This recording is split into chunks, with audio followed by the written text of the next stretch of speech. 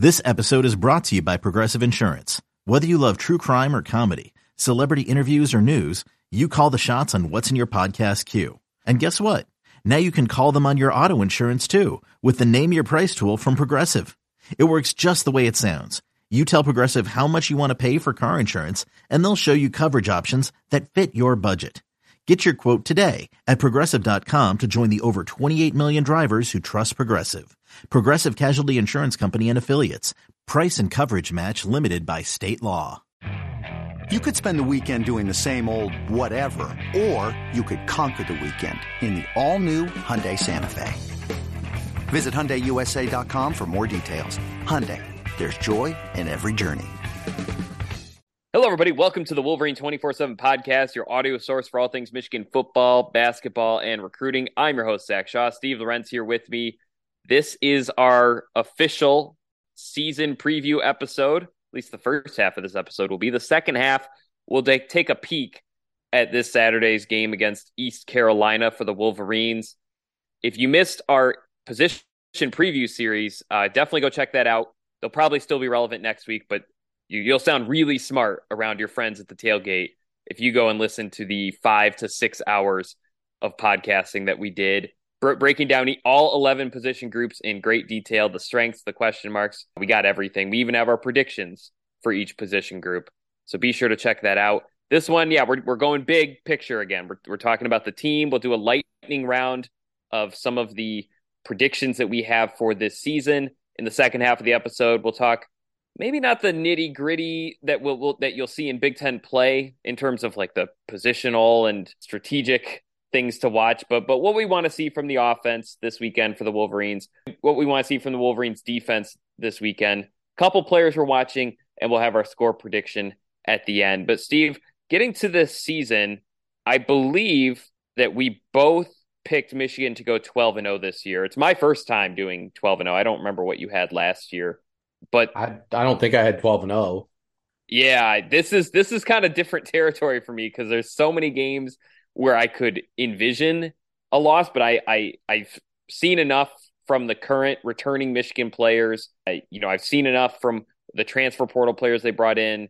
I really do think that they are the better team than anyone on their schedule this year, and I do think the schedule lines up in a way that they have time. If they have question marks, if they have vulnerabilities in certain spots, they have time to sort those out before they necessarily have to be thrown into the fire. But with that 12-0, I don't think you or I think that it'll be that they'll win by 30 points every week.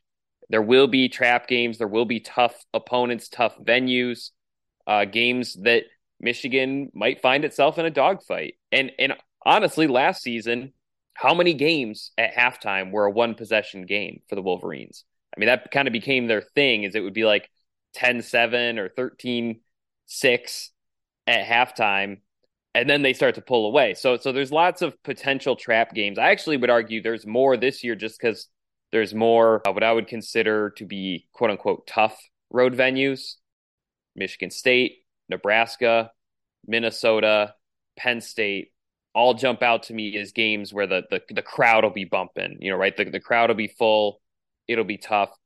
So, Steve, maybe it's one of those four. Maybe it's a different game because of an opponent matchup or timing in the schedule. What is your biggest trap game for the Wolverines this season? Almost kind of wish we were recording tomorrow because don't Nebraska and Minnesota play each other tonight? Yeah, I think those are two very strong contenders for this. Because those are the two I look at.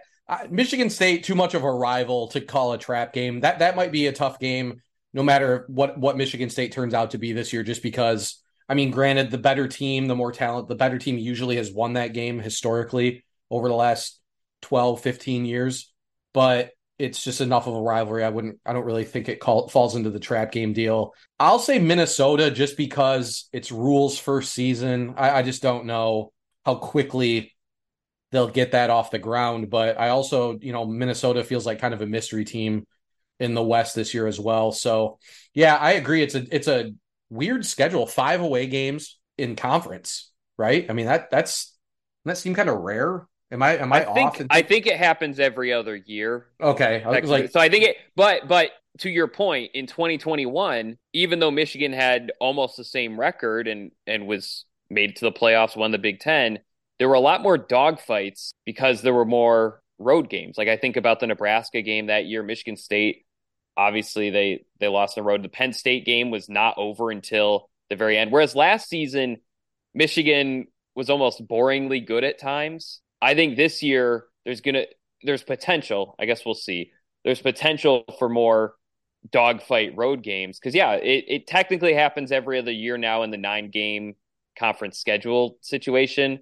But I do think this year, to your point, I think there are more what I would consider tough road venues because when I hear road game at Rutgers or at Indiana or some of these venues, they're not the same. Right. And just because the crowd isn't going to be there, it's not going to be as electric. Like Nebraska, they sell out every game. They just had 92,000 fans at their volleyball game. Very, very awesome. Minnesota, yes, very cool. Minnesota, they'll probably fill it up, especially that time of year. Penn State, obviously, is going to be 108, 110,000. And then Michigan State, always a passionate crowd, too. So five road games is not technically rare, but I think having 4 strong venues that you have to go to, that's a little bit different than past seasons. And we got to think that 2 of the 3 between Nebraska, Minnesota, Michigan State will be at night, probably, right? I mean, yeah. I don't remember. To be honest with you, I don't remember the last time Michigan played at Minnesota during the day. Feels like at Minnesota is always a night game. Yeah, 2020 and then 2015 were both night games. So but to go back to the original point, I'm the other reason I'm going to stick with Minnesota. It's also the second game in a 2-game away swing as well. So again, maybe splitting hairs. Maybe Nebraska's better than we think. But again, if those 2 teams play today would probably help at least give you a clearer picture. But I'm sticking with Minnesota. Penn State, too good to be a trap game. Michigan State, too big of a rival between Nebraska and Minnesota to me, and I'll go with Minnesota. So I think my pick was technically Minnesota when we filled out the round table form, partly because in addition to everything you said, past few years, they've been really good at running the ball and stopping the run. Now, we'll see what they look like this year. Every year there's new players, but it does seem like they have an identity that kind of butts heads with Michigan, not dissimilar to Illinois last year. And I would argue, in retrospect, that was Michigan's biggest trap game, was the Illinois game, just because of the matchup, because of the physicality.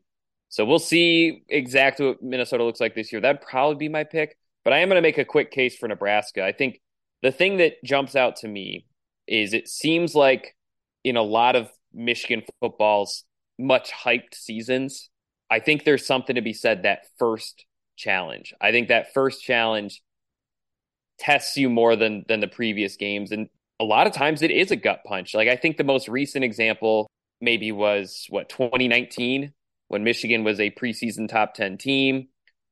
I think they played Army, right? That went to overtime. So I guess that was technically a test. They played Middle Tennessee, but it was really at Wisconsin. And suddenly they are just down by 5 touchdowns at halftime. It was some ridiculous halftime score because I think you can try to simulate it as best you can in fall camp. You can try, to iron sharpen iron. You can say all the right things, but there's just something else about that first road game, that first kind of gut check against another good team.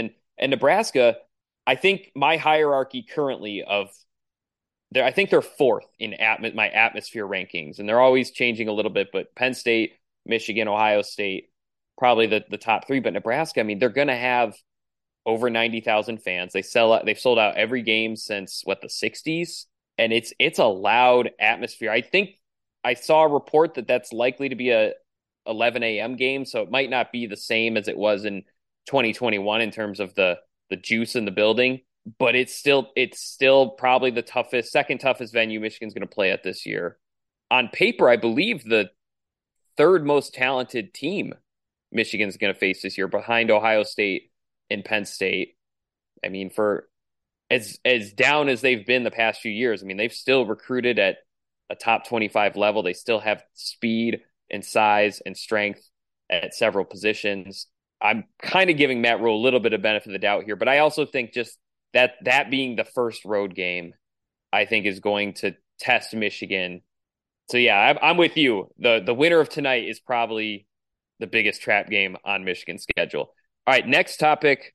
What is objectively going to be Michigan's toughest regular season game this year? And I think there's really only two candidates: Ohio State at home, Penn State on the road. Which, now that I just said it, I realize we forgot about Maryland. That arguably will be the trap game, just from a staying focused, because it's between that Penn State and Ohio State game. It's on the road. Maryland did win 8 games last year. They returned their quarterback. But back to this other debate. Toughest game on Michigan's schedule. Which team or which matchup do you think is more likely for Michigan to lose, against Penn State or against Ohio State? I mean, this might really come down to one thing, is how good is Drew Aller? It's weird to not immediately say Ohio State, right? I mean, I think this would be the first time since I've been doing this that if you ask me preseason, that the answer isn't immediately Ohio State. I mean, the thing about Penn State, always kind of, I know it's a little bit of a running joke on the board and maybe in general, the national pundits seem to love Penn State every year, no matter what. But this year, like, I think I'm buying in on Penn State more than normal. They're still a little, I think they've had a couple injuries on the interior of their defensive line, but they're very strong on the edge. They have studs basically at every level. Abdul Carter is going to be one of the best defenders, one of the best players in the Big Ten. Kalen King, the Cass Tech product, the one that Michigan really missed on, that would possibly be the guy that would put them over the top this season defensively. He looks like an All-American type first-round pick.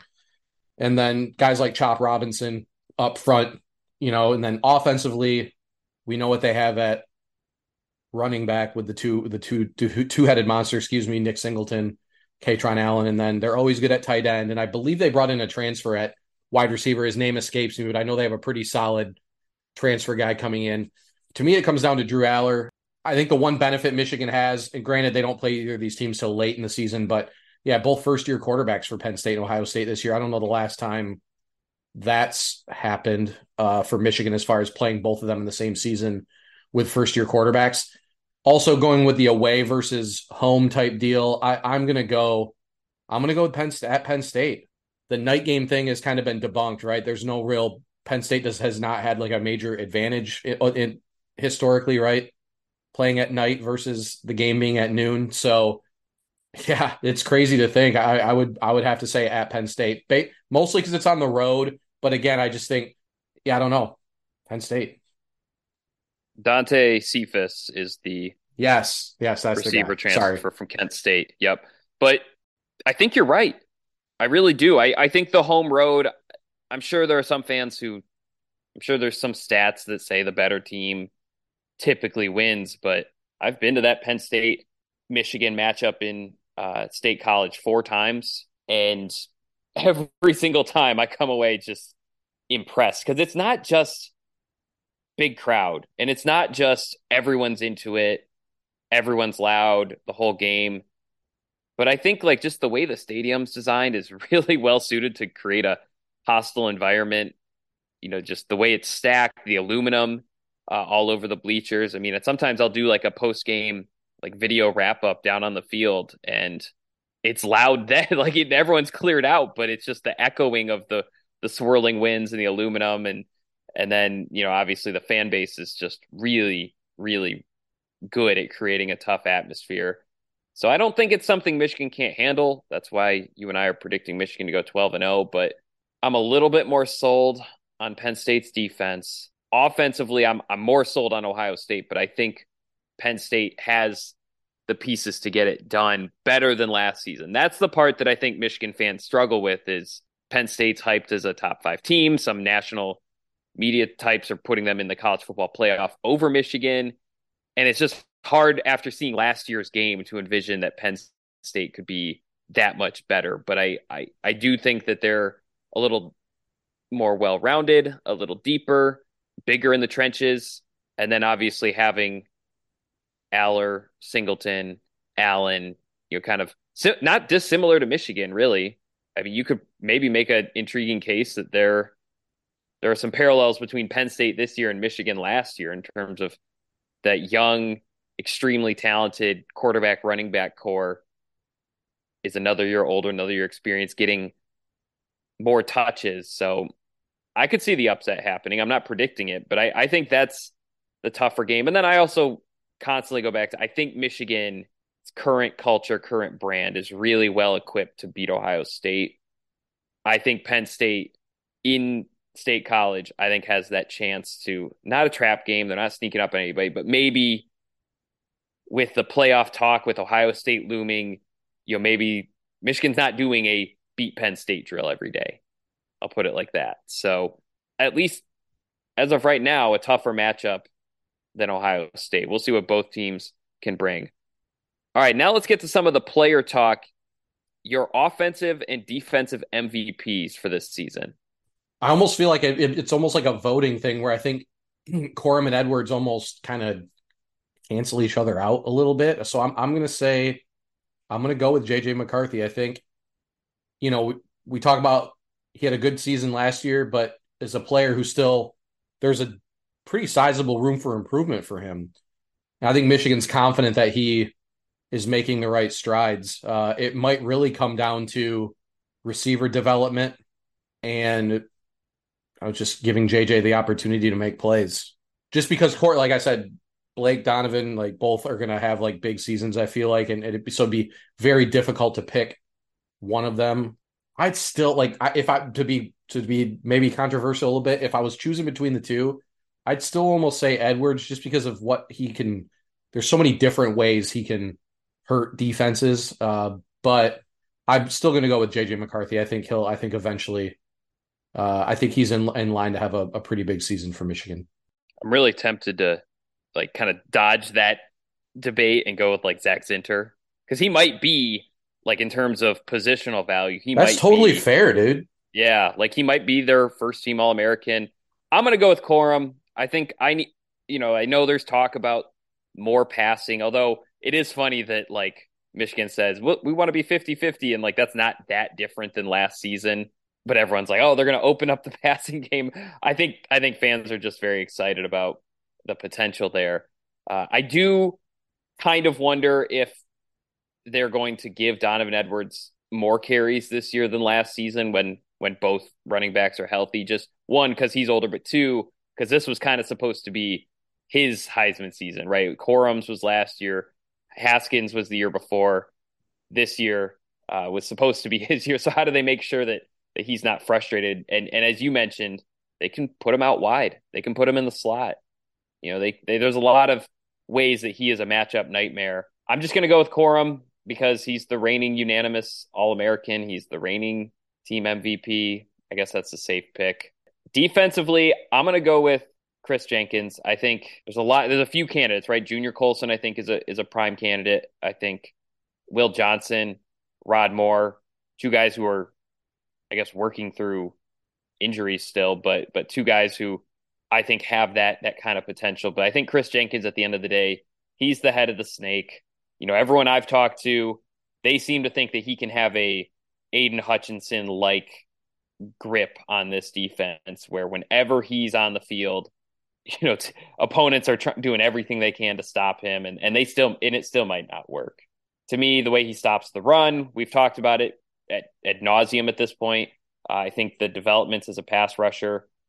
I am fascinated to see how he looks in terms of running and the leverage at 300 pounds. I know someone was asking me about it on a radio show earlier this week, and I kind of compared it to like a basketball player who's 6'2" and learns all these point guard moves, and then suddenly he grows 3 inches and can play on the wing too, but he still has those handles. I think it's a similar deal. Like he learned all the moves and balance and leverage that he needed to know to be a successful 285-pound defensive tackle, and now he's 305. So as long as he kept his athleticism and quickness and all those traits, I think he can really be the best defensive tackle in the country this fall. I mean, there's a few candidates. I'm not saying he's a lock, but I expect that kind of season for him, and so I think he'll be the defensive MVP. Steve, did you pick a defensive MVP?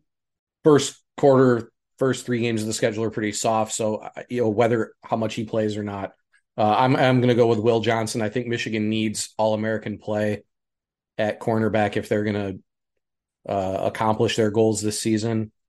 And I think his ascension, his continued progression throughout last year, he looks like Michigan's best ball hawk at the position in quite a long time.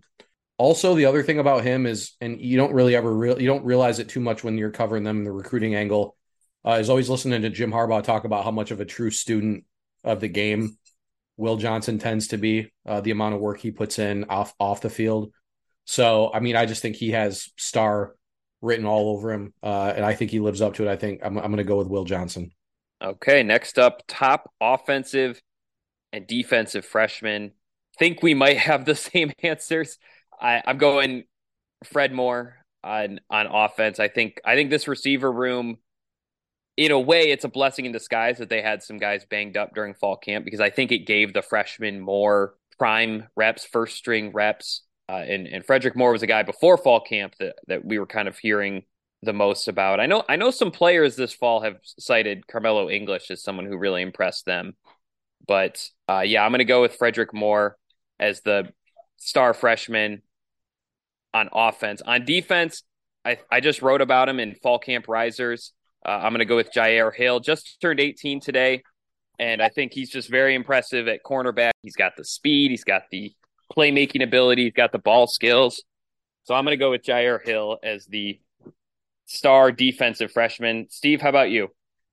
Yeah, I think I have the same two picks. I any of those three of the three freshman receivers between English, Moore, and Morgan, I think could end up fitting the bill. Moore is the one that we heard the most about early. English just enrolled in the summer, so the fact that he's even being mentioned might speak to like a pretty quick ascension as well. But I have to stick with the one that I've been writing about the longest and the one I've heard the most consistently good things about, and that would be Fred Moore. And on the defense, it's almost Jair Hill by default due to the fact that he's probably the most likely to get an opportunity. We did talk about the defensive line rotation, looking for like a fifth and sixth guy that maybe one of their young players could step up and take. But even then, you're talking about fifth or sixth. We're talking about Jair Hill in October, November. If he plays well enough and shows enough, he could be in contention for second, third corner. Sainer still, they'll do wherever, they'll put him wherever. But Hill might be that guy. So almost by default, just because they're so deep defensively. But I'm going to go with Jair Hill. Deep sleeper there would be Brandon Hillman. Yes. Right, the safety. They kind of swiped him from Notre Dame in the offseason. And a guy that I think in a lot of other years would probably be playing early. But, you have a strong top two, obviously, with Moore and Page. And then we've talked a lot about Keon Sabb, Zeke Berry, and then Quentin Johnson also right in the mix. So Michigan quietly deeper at safety than they've been in a while. So, but just from maybe a special team standpoint, a different angle, Brandon Hillman might be a sleeper in that respect.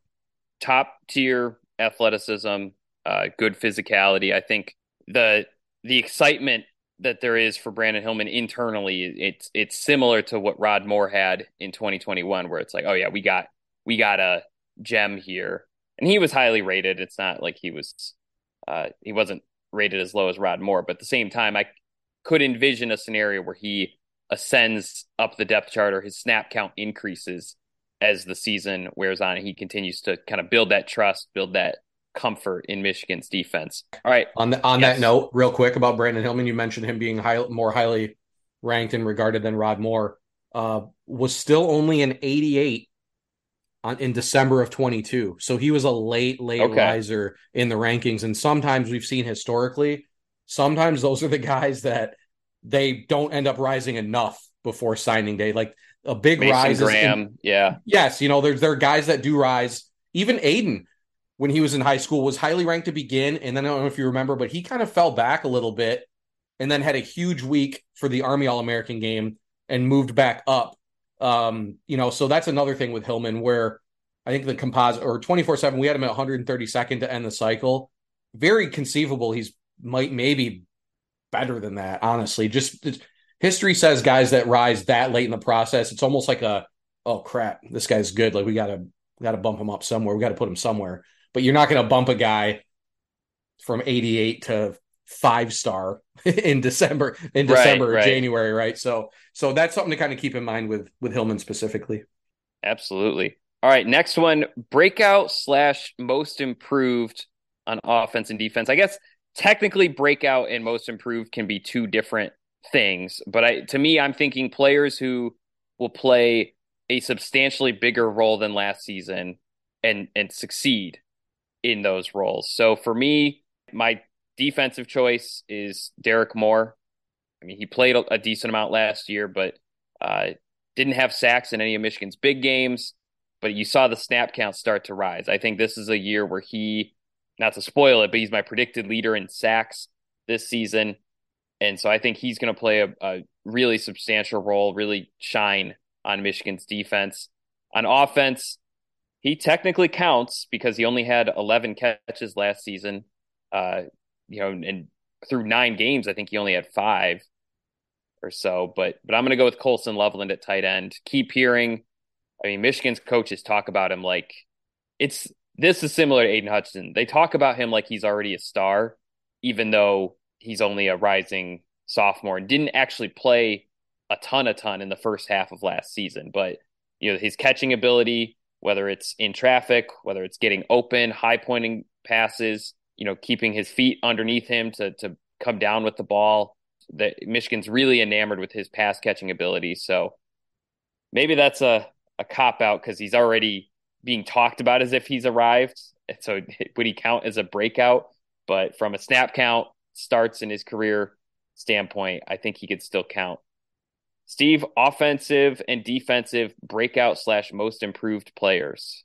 You took my defensive one for sure. I'll just go on the other side though and say Braden McGregor, similar situation, kind of his time to shine. I think he's ready. I've mentioned consistently, I think the thing with Derek Moore, I just think there's a bit of a higher ceiling there, which doesn't mean like McGregor still has a chance to be an all-conference type player. I feel like, especially, we talk about how strong Michigan should be on the interior. Both of those guys should get ample opportunity. I think they take advantage. So I'll go with Braden McGregor. Offensively, that's a tougher one without Colson Loveland. I guess Tyler Morris would probably be a solid choice there. Another guy who, kind of quietly saw a decent amount of snaps near the end of last season. Didn't show a ton in the box score, but we know that Michigan very, very high on what he brings to the table. Isn't he fighting? He's fighting through something too, isn't he? If I remember correctly, I don't know his status, but he was the second half of fall camp. Yeah, he was battling something, working through something. Yeah, that's the phrase. But seemed to have a stranglehold on that third receiver spot. Talked a lot about his rapport with McCarthy being an advantage for him there. So I'll go with Tyler Morris as a breakout most improved. Okay, next up, thinking about statistics. Offense leaders in rushing yards and receiving yards. So rushing yards, it's, I assume, Corum versus Edwards. I'm going to go with Blake Corum. I'm with you. I think that there's a very realistic scenario where Donovan Edwards leads the way just because that home run ability, the big play ability. But I'm going to go with Blake Corum, just educated guess, I suppose. I don't want to overthink it. He was the leader last year and he's back. So I'm going to pick him. Receiver, little trickier, but the buzz from fall camp seemed like, and obviously he changed his jersey number to number 1. Feels like Roman Wilson kind of asserted himself very well in fall camp. Not necessarily a huge shock. I think we even said before fall camp that we expected him to kind of emerge as the number 1 receiver. But I'm going to go with Roman Wilson as Michigan's leading receiver. Steve, leading rusher and receiver in your eyes? I have to go with the same, right? Corum, definitely more your bell cow back. We talked about Donovan's versatility. I think that gives Corum the inside track to be the leading rusher. And yeah, it's almost got to be between. We did mention a few podcasts ago that Edwards could possibly be in the running if they threw him the ball enough to lead in receiving yards. But I'll also go with Roman Wilson, not writing off Cornelius Johnson at all. But yeah, I mean, Roman Wilson, the other thing too, unless I'm totally, but I feel like he's like totally 100% healthy and has been for an extended amount of time now. And so, I think that's another thing for him that'll be big. So, I mean, Johnson's good at moving the sticks though too, and you can't really put value on enough value on that, as well. But just game to game basis, I think Roman Wilson has a few really big games and ends, as the leading receiver. I think one thing that will help him is I think Cornelius Johnson's valuable as well, but I think Roman Wilson can really excel in every route in the route tree. I think his ability to play out of the slot, his ability to play out wide, I think he's just, I guess, similar to Ronnie Bell in that he can make those kind of plays all over the field and that he can do every route, and Michigan can kind of line him up anywhere and he can still make those plays. All right, next up on the defensive side, leaders in tackles, sacks, and interceptions. I feel like tackles probably pretty easy. Junior Colson, I'm predicting him. For those that listen to the linebacker episode, you'll remember that I predicted him to set the Harbaugh era record in tackles. I think Ben Gideon has it with 107 in a season. I expect Junior Colson to potentially break that. Sacks, I think I went with Derek Moore. I mentioned it just a moment ago. Don't need to elaborate that much more. Interceptions, I think before the season or before fall camp, I was thinking Rod Moore because he had 4 last season.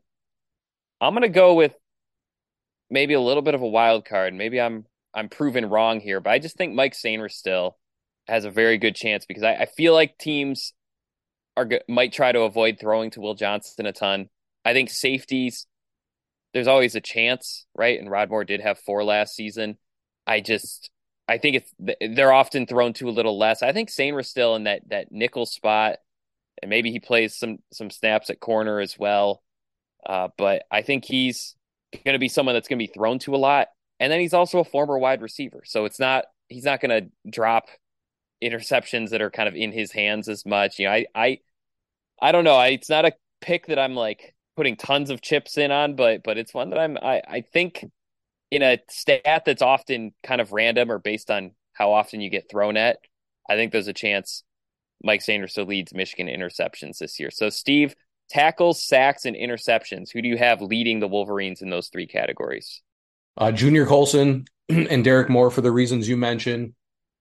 Interceptions, I'm still going to go with Will Johnson.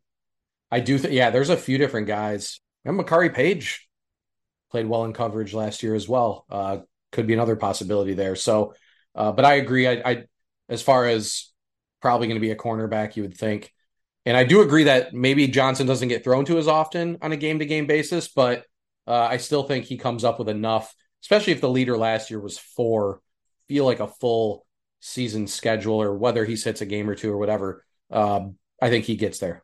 Yeah, he's got a bigger catch radius. Him and Makari Page would be if you're thinking like who will statistically have their hands on the most passes, it probably is them. So like those picks. All right, last one. We both pick, as of today, Michigan to go 12-0. Steve, what happens in the college football playoff? I mean, we don't know who's in. We don't know the seedings. We know one of the playoff games will be the Rose Bowl. The other one will be the Sugar Bowl. If Michigan wins the Big Ten, I would assume that they would try everything in their power as a 1 or 2 seed to play in the Rose Bowl. Does this team win a national championship this season? I mean, $1 million question. Seems like kind of a weird year for college football. So you have all of Georgia, Alabama, Ohio State, all have new quarterbacks. Penn State even perennial or not, kind of a perennial top 10-ish team, also with a new quarterback.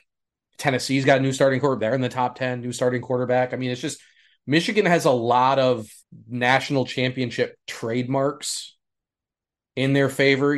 Very veteran team, second-year starter at quarterback. I'll just say yes. I mean, it's not like I'm going to get in trouble if I'm wrong here. I just think there's enough advantages there for them to run. I mean, many more advantages this year for them to run the table than there were last year.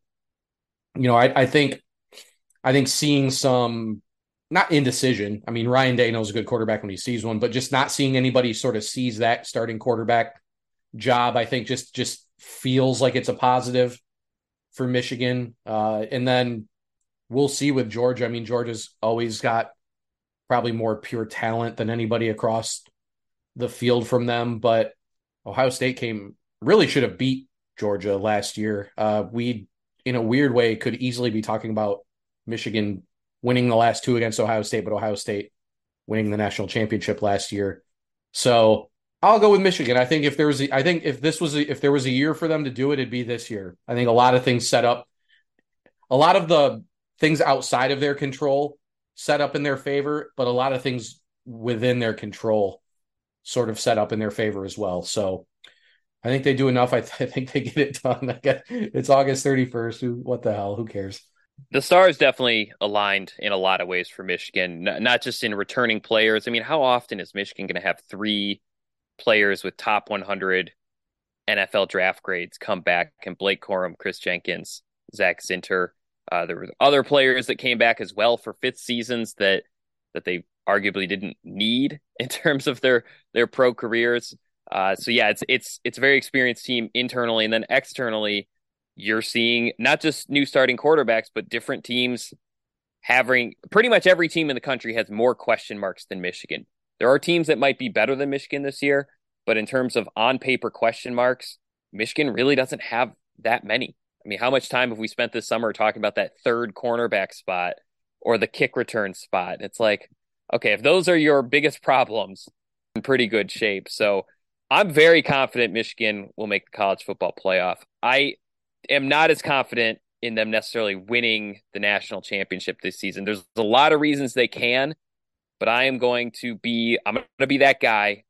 I think the overall cumulative odds that one of the more talented teams in the country, right, because they're 14th in team talent composite, the odds that an Alabama or Georgia or Clemson or whoever hit the lotto with the quarterback and then the rest of their highly talented team wins the national championship. I mean, if you look at the last decade or so of college football, that does seem to be the formula. Be top 5 in team talent composite, or have, a generational Heisman caliber quarterback, which Michigan might have. And that would, if we're 6 weeks in and JJ McCarthy looks like a top 4 or 5 quarterback in the country, I think I would say Michigan is on track to win a national championship. So between not quite knowing the next step for Michigan's offense, and then also just kind of seeing history and assuming, I mean, there's a lot of first year.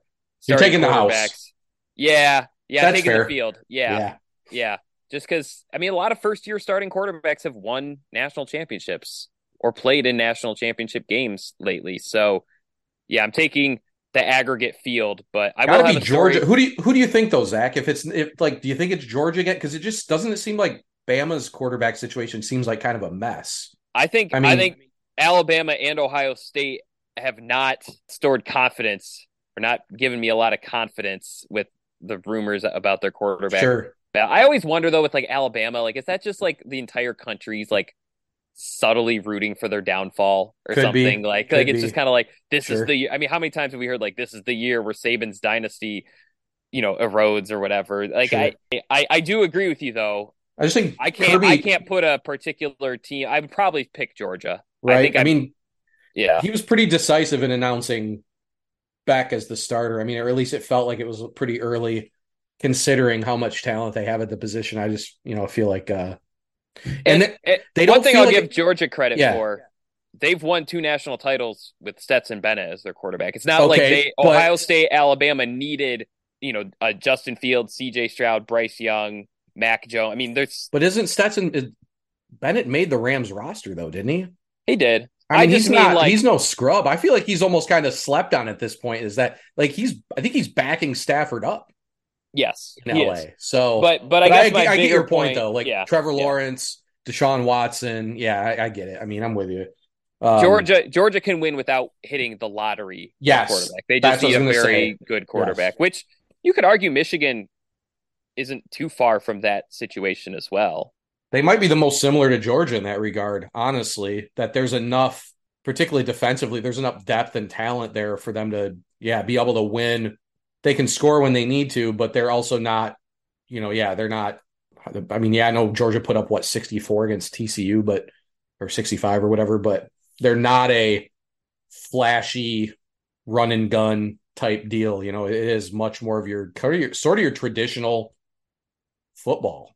No less mistakes than the opponent, run the football, win the trench on both sides, make, with a few big plays from your skill positions. So yeah.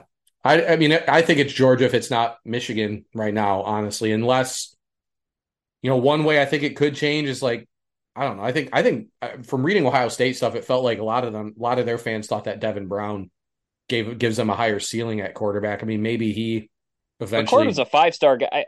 That's Yeah, it was probably weird. another podcast for another Yeah, day. yeah. But like Compared to that's it was McCarthy or McCord, and I mean, if we're being totally dead honest, Ohio State kind of chose McCord over McCarthy. I mean, yep. they could have easily gotten JJ McCarthy if they hadn't taken a commitment from McCord when he wanted in.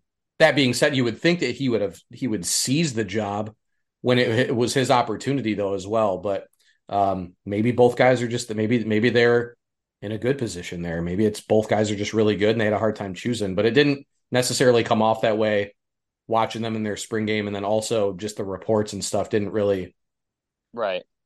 So interesting stuff. Yeah, this is I'm really excited for this college football season. I'm excited for every college football season, but I feel like there's a little bit more openness and intrigue because you mentioned the three, I guess, teams that recruited a super high level have some mystery. And then you have interesting wild card teams like a USC or Texas who have these great quarterbacks. And is that the equalizer? They have the quarterback. These other teams have maybe more well-rounded rosters overall. And then there's Michigan, who returns so much. I think nationally they're still kind of viewed as a scrappy team because they are 14th in the team talent composite, but at the same time, there's a lot of NFL talent at every position for the Wolverines. So, I'll have a story tomorrow on 3 reasons Michigan can win the national title, 3 reasons that might trip them up. But I think today I'm taking the field. All right, we're going to hit a quick break. On the other side, we'll look a little bit at this Michigan ECU matchup and what we think would count as a successful weekend for Michigan on offense and defense. Players were watching a little closer than usual. Score predictions. You're listening to the Wolverine 24/7 podcast. When you need mealtime inspiration, it's worth shopping Kroger, where you'll find over 30,000 mouth-watering choices that excite your inner foodie. And no matter what tasty choice you make, you'll enjoy our everyday low prices, plus extra ways to save, like digital coupons worth over $600 each week. You can also save up to $1 off per gallon at the pump with fuel points. More savings and more inspiring flavors make shopping Kroger worth it every time. Kroger, fresh for everyone. Fuel restrictions apply. Hey, it's Kaylee Cuoco for Priceline. Ready to go to your happy place for a happy price? Well, why didn't you say so? Just download the Priceline app right now and save up to 60% on hotels. So whether it's Cousin Kevin's Kazoo Concert in Kansas City, go Kevin, or Becky's Bachelorette Bash in Bermuda, you never have to miss a trip ever again. So download the Priceline app today. Your savings are waiting. Go to your happy place for a happy price. Go to your happy price, Priceline. So, Steve, I'm going through like the East Carolina preview stuff now. This is a lot tougher than it used to be with the transfer portal. It's very tough to like figure out which outgoing transfer, incoming transfer it's going to be, this or that. It's very hard to predict exactly what's going to happen in these games. So let's focus a little bit more on Michigan because they are favored to win. East Carolina went 8-5 last year, but they lose a lot of their top, especially on offense, top players. So what would count as a successful weekend for Michigan on offense tomorrow? What's something that, other than winning, right, and scoring a lot of points, like what's something that you think would have you maybe increase your confidence level in this offense a little bit? I guess to me, I think it's pretty easy. And then can we also just say, like, we don't need to mention like staying healthy, because that should go without saying as well, besides like scoring a lot of points, like staying healthy winning should and be staying healthy. Yeah. you don't need to make those like your big point. I think seeing some the younger guys at receiver make some plays, or at least get them involved, right? I mean, we're talking about what this offense might need to take another step forward. I think the more playmakers you have at receiver, where you do have your two sort of stalwarts at the top of the depth chart, you need more than two, or you want more than two receivers to be able to make plays when asked. So I think seeing some of the younger guys come in and make an impact early would go a long ways. Because again, they're going to have a quarterback that can get the ball to them. They should have an offensive line that is going to give that quarterback enough time to throw them the ball. And they should have a running game that should be able to keep the rest of the defense honest. It'd be hard to imagine that some of these guys won't have opportunities, right? So who takes advantage? Who does, of those guys, and we can include a lot of those other guys, like a Clemens, Carmelo English, Samaj Morgan, and Fred Moore, those guys, like, who steps up, who makes a play? Because again, I think that would it might ease some, and if they do make plays, it doesn't mean it eases concern for the rest of the season. But a lot of times, I don't know if you'd agree here, Zach, I've always felt like you can just kind of tell when a guy belongs, even if they're even in a game like Saturdays, Michigan heavily favored, like, you can just tell that when a guy belongs, so let's see if Michigan has a young guy that immediately belongs. Not saying if they don't show it right away, they don't belong, but, guys that can walk out on the field and just look like they're ready to play at the college level. I'm just interested to see if Michigan has that with some of these young guys at receiver.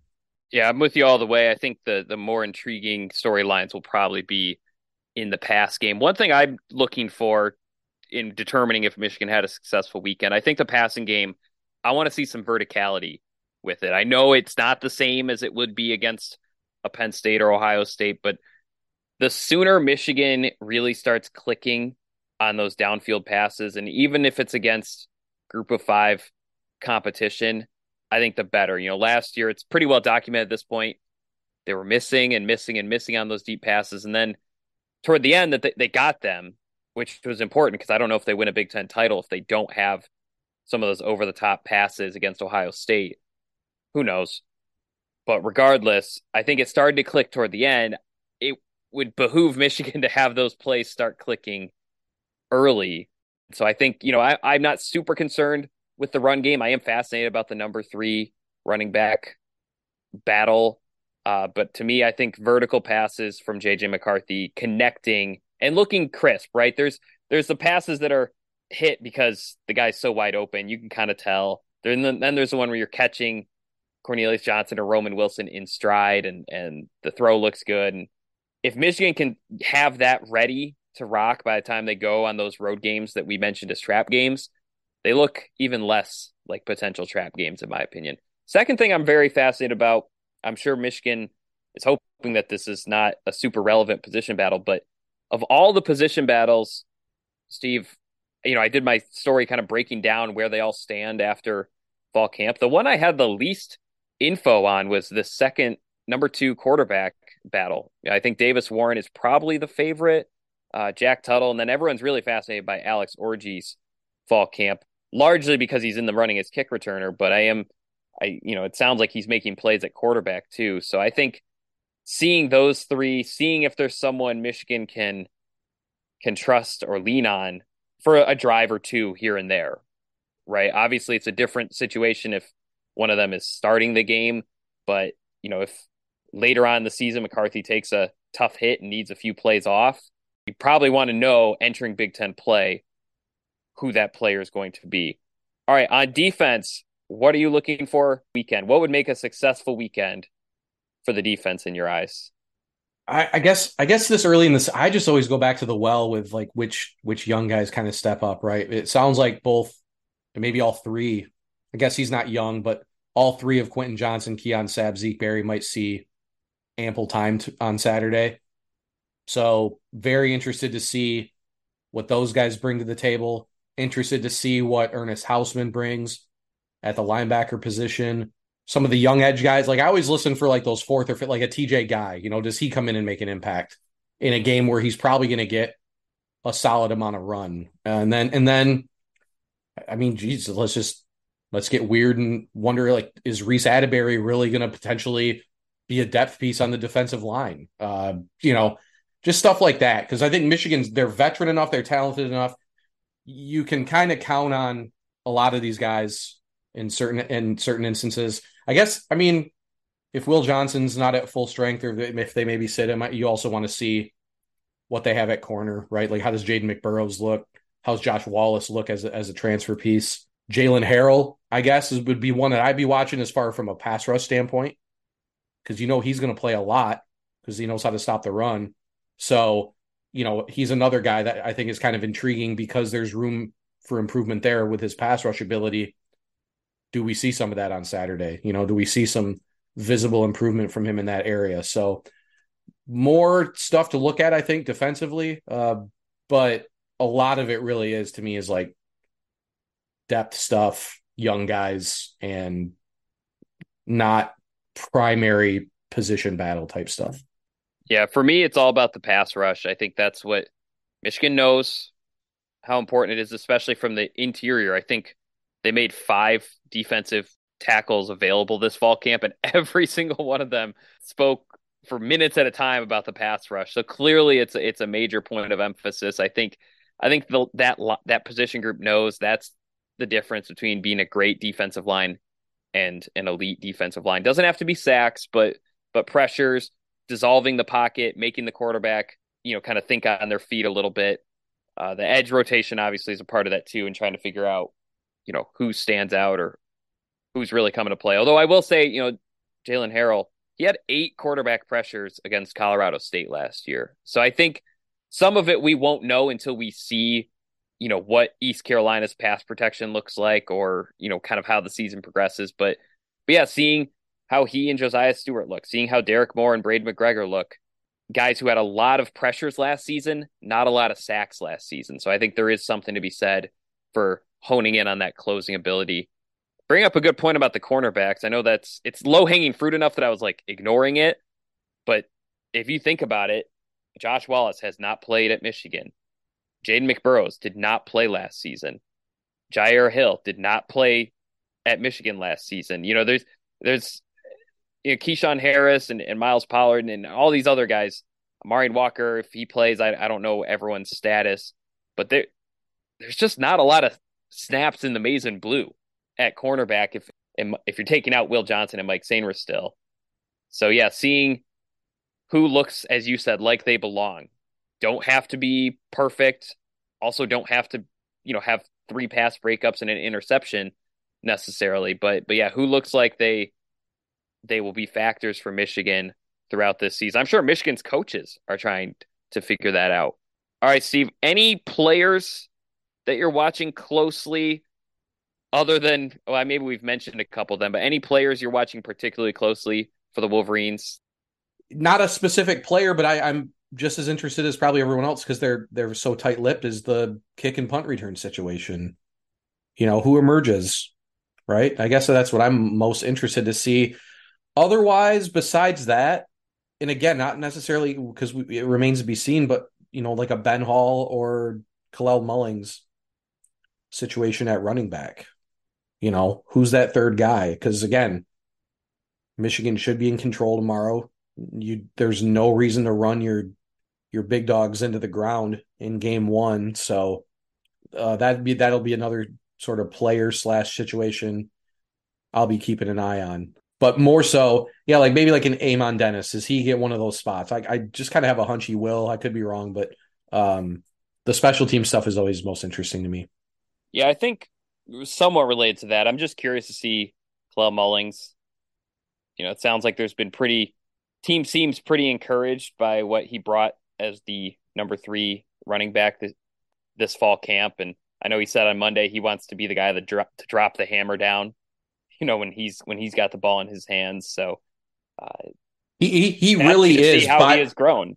He really is by far the best compliment to the 2 they have, though. Don't you think? Don't you agree? I mean, it feels like, yes, if he takes that job and can seize it, that's really almost a best case scenario for Michigan. Like it is. It's not maybe. It is a best case scenario of upperclassman vet and just provides a different dynamic than the other two provide. Yep. And obviously the intangible stuff. Leader, has worked really hard, has been through a lot in his career. I mean, it could be kind of like a Mike Barrett effect on the defense's culture. He was someone that had to wait his turn, but he got his turn. He seized his opportunity. Plus, yeah, on field, he's 6'2", 237.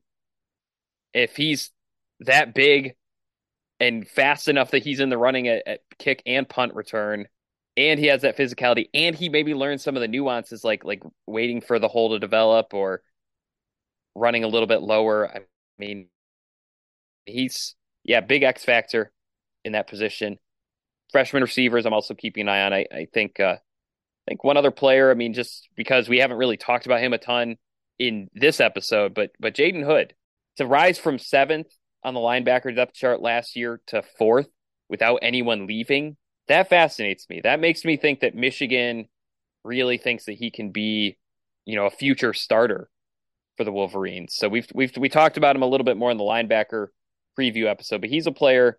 He's someone like maybe when the ball is somewhere else, I'm looking to see like how does he pursue, how does he cover, how does he engage in a pass rushing situation? What's his tackling look like? So he's someone I'll be watching too, because I think if he's a hit, we talked about the safety room suddenly looks a little deeper than maybe we thought before fall camp.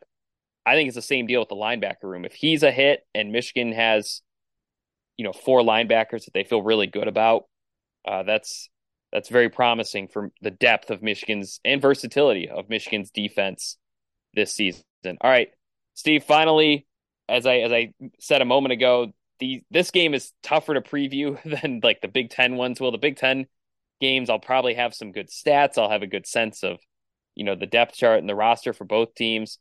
But score prediction for Michigan versus East Carolina. I say Michigan 40, East Carolina 12. 40-12? Yep. He's got something right. And I mentioned before we got on, if you're betting on this game, don't make your bet based off of what I'm predicting. I don't need that responsibility. So I like to choose goofy you put scores. That on me, Ricky Bobby. Yeah, kind of. I mean, it's just that's big. I don't know. Like people are weird when it comes to weird and defensive when it comes to betting. Like I know they're putting faith in us.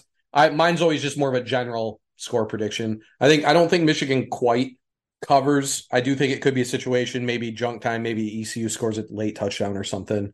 But I'm going to say Michigan 40, East Carolina 12. Okay. I think we're similar in terms of margin. I'm saying Michigan 49, East Carolina 10. I don't know. We kind of had said the same thing last year, right? We're just kind of throwing numbers out there because it's hard to tell with blowouts or potentially lopsided wins. When does Michigan stop pushing the pace, trying to score? How much does a group of 5 team, keep trying to make it a game? What kind of game plan do both teams have in that third and fourth quarter? But yeah, I think Michigan will score fairly easily. Wouldn't be surprised if the defense, especially if there's some injuries, wouldn't be surprised if the defense has a few big plays that they give up, but ultimately expect Michigan to win pretty handily. For Steve Lorenz, I'm Zach Shaw. This has been the Wolverine 24/7 podcast. We'll see you Saturday night for the post-game episode. Enjoy it, Michigan fans. It's been a long off season. I know fans are as excited as they've ever been for Michigan football, and in just a matter of days or hours, depending on when you're listening, the Wolverines will kick off their 2023 season. This has been the Wolverine 24/7 podcast. See you next time. Paramount Plus and the National Park Foundation present A Mountain of Zen. This Earth Week, you can live stream 7 national parks for 7 days on Paramount Plus. Paramount Plus, official streaming partner of the National Park Foundation.